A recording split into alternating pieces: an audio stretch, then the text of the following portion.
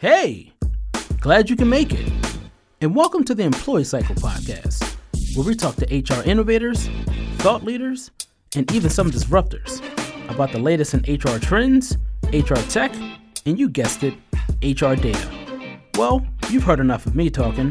Now let's start the show. Hey, welcome back to the Employee Cycle Podcast. I'm your host, Bruce Marable, CEO of Employee Cycle, and you know us, that HR analytics platform helping you with HR dashboards, custom metrics and reports, and data quality. That's right. We know that a lot of you HR leaders out there are pulling out your hair and stressed out about the reporting process, always thinking there has to be a better way. You're tired of those manual, tedious, time-consuming spreadsheets, and you just, for once, just want to have an easy process of delivering workforce insights to your leadership. Well, look no further. That's why we created Employee Cycle. You simply connect Employee Cycle to your HRIS and other HR systems. We bring in all that data, and shortly after, you can view, share, track, and analyze all that data from one source of truth. Go to EmployeeCycle.com, check it out, get a demo. We would love to explore how we could become your partner to help you automate your HR reporting and analytics process. But that's enough about me and our company, because today we have an awesome guest. So please help me welcome to the show, Nikki Krieg. She's the HR manager over the Americas at LastPass. And today we're discussing how to build a culture of leadership. Nikki, welcome to the podcast. Woo! Nikki, welcome! Thank you. I'm so excited to be here. This is awesome. And we're so excited to have you here. So, Nikki, we're going to kick off this show the best way we know how, and that's by asking you, how did you end up in the wonderful world of HR? Yeah, so it actually started in college. I was looking at what I wanted to do for the rest of my life, and I started off in psychology, and I really thought I wanted to be a psychologist because I loved working with people and, just helping them in their day-to-day lives.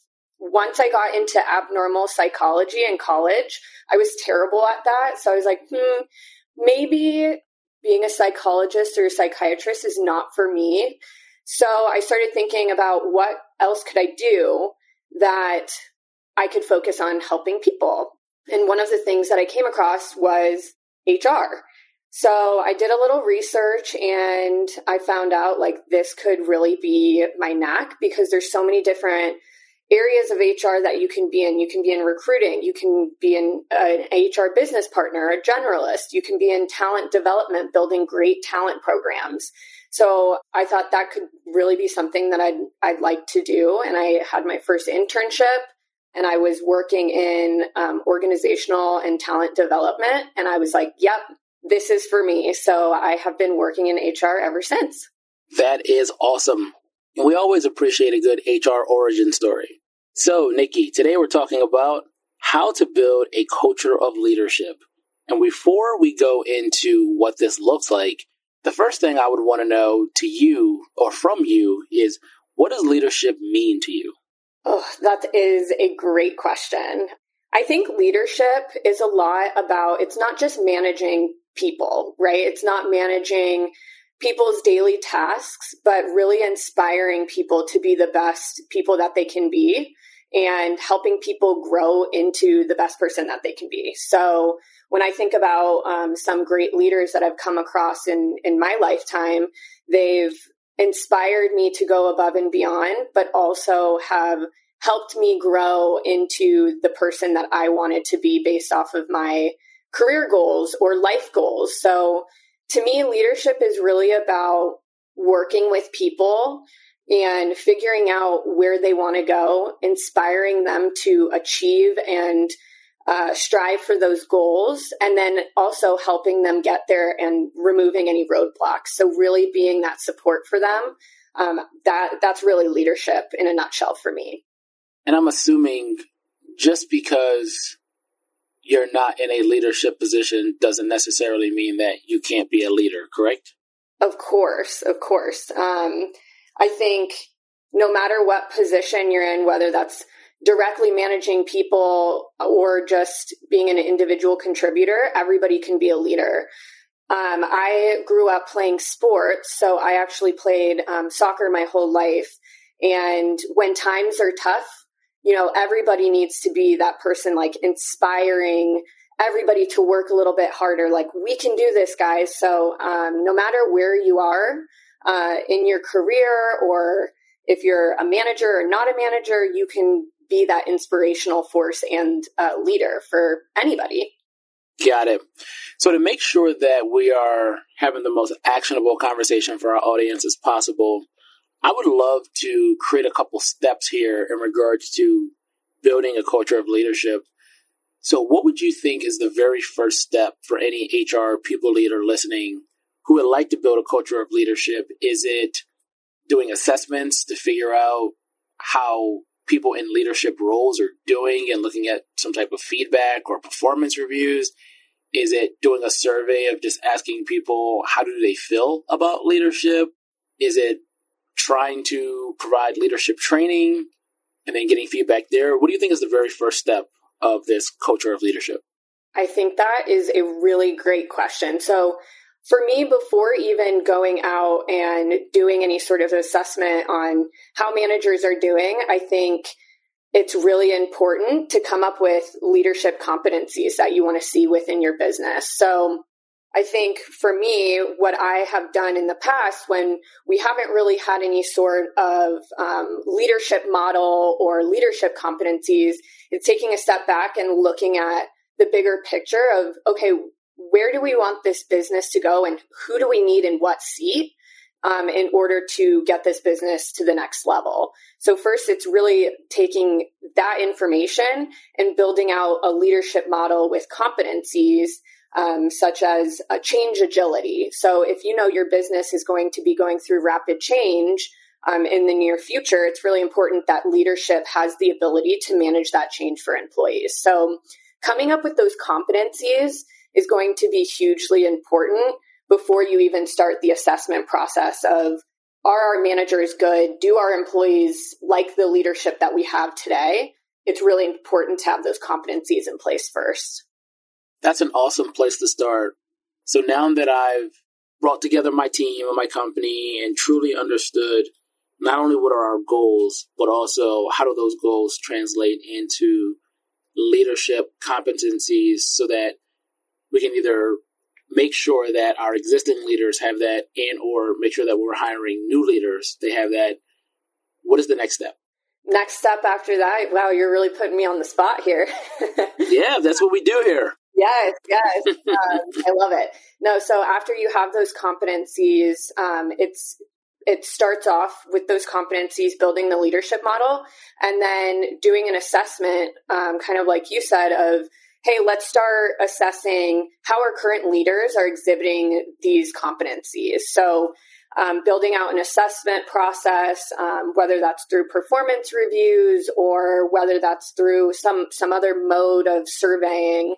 I think that's an important next step, is to really understand where your current managers or leaders within the business sit as it relates to those competencies, and then figuring out what is that strategy going to look like for each one of those managers to develop into those competencies where they may need a little bit more development. So building out a development plan for them in order to help them become all of those competencies that we need within the business. And I'm assuming as you're talking to all these different managers and leaders of the business, and as you're looking at all of the different gaps that they have, these plans need to be highly personalized, correct? Or are you looking as an aggregate and saying, well, 90% of our leaders are missing this, so we'll try to do some type of group training.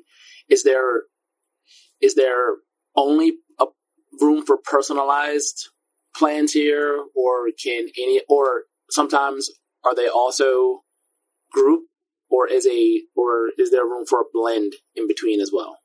Yeah, I think that's a really good point.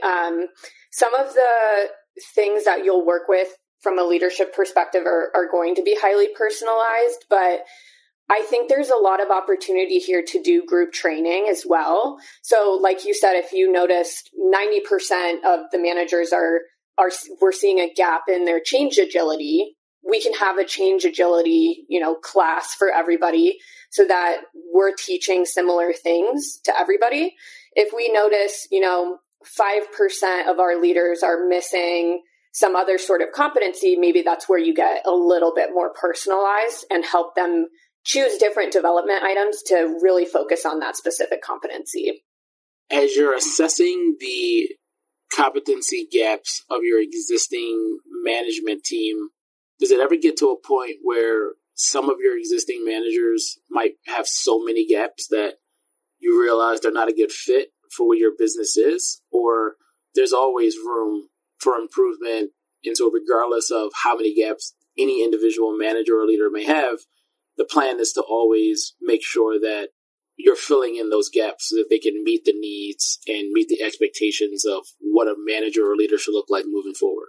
Yeah, that's a really good question. So I think there is a point where sometimes we have to look at the situation realistically. And if somebody is really lacking in every competency that we have established, when we've done feedback surveys or engagement surveys, their employees' engagement is really low. We've done what we think that we can for this person, and they're just really not improving. There is that point where it's like, is this person going to be able to take us to the next level? And if the answer is no, then I think a business really needs to think hard about what those next steps are for the person in that seat.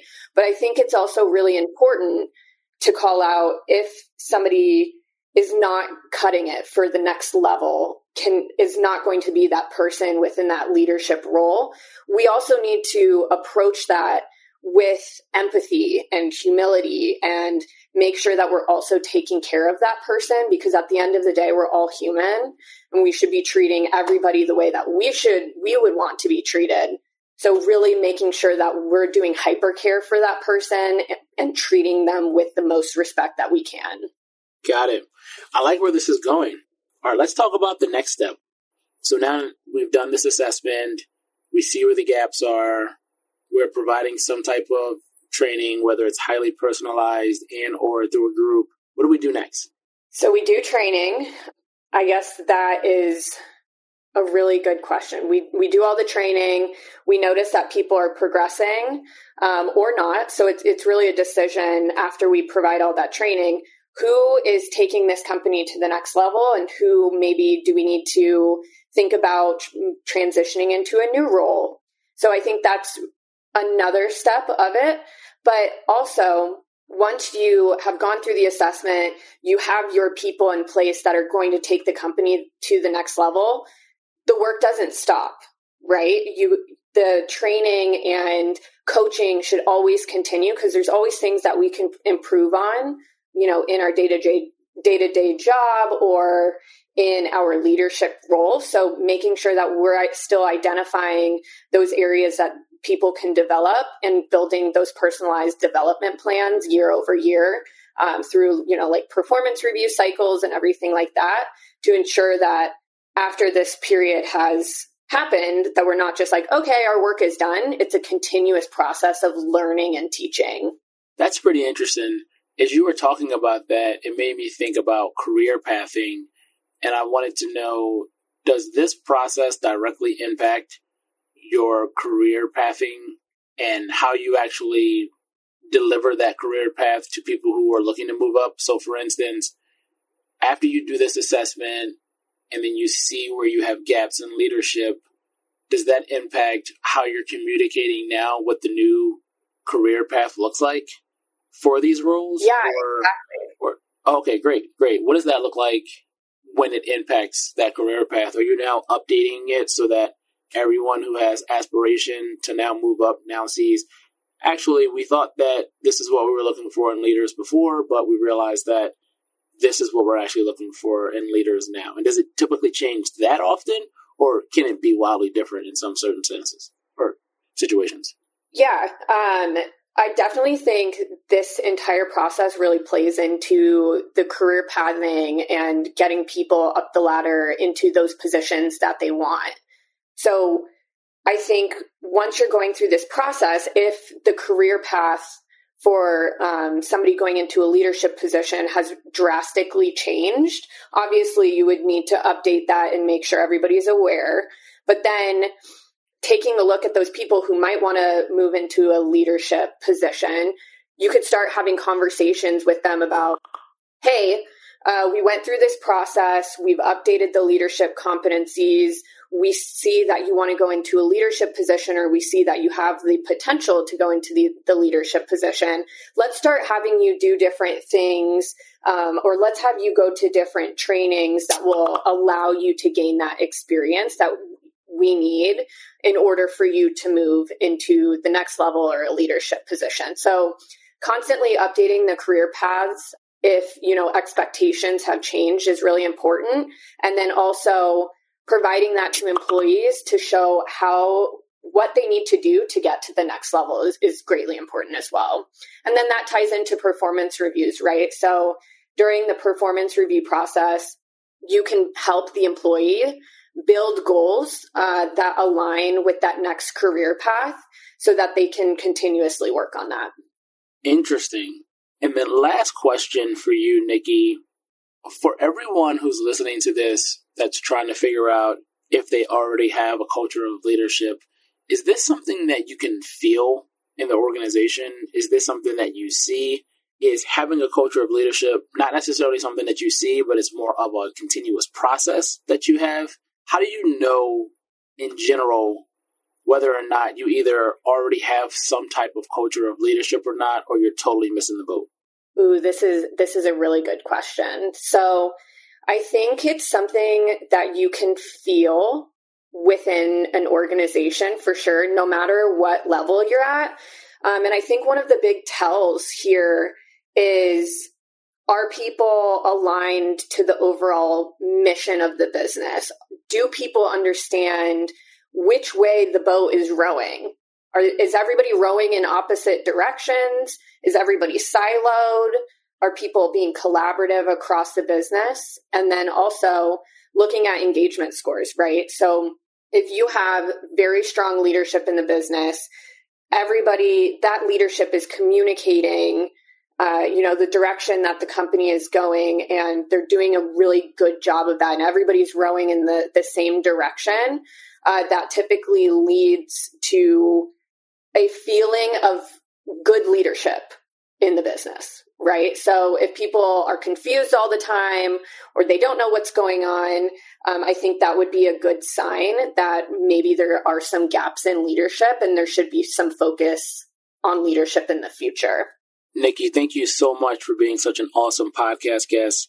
Really appreciated you sharing all of your learnings and experience of building a culture of leadership. And I'm sure that our audience found so much value in everything you shared. So thanks so much, Nikki. Woo! Thank you! Thank you for having me. So, Nikki, where can people find you and LastPass online? I am on LinkedIn, so if anybody wants to reach out to me and talk further about leadership or anything I discussed today, feel free to shoot me a message on LinkedIn, and I'm happy to continue the conversation. Awesome, and we'll be sure to include all your contact info in the show notes. So for everyone listening out there who appreciated this interview as much as Nikki and I did making it, please leave us a 5-star rating on iTunes. Also, if this is your very first time listening to our podcast, and you either came here because you were already a huge super fan of Nikki and you wanted to hear what she was going to say, or you found the topic super compelling and you just had to hear about it, but now you're hungry for more interviews, please subscribe to the Employee Cycle Podcast on Apple Podcasts, Spotify, and all other major podcast platforms. And last but not least, all of you super awesome HR and people leaders out there, please continue to hire, train, and retain the best workforce possible. Thanks. Later, kids.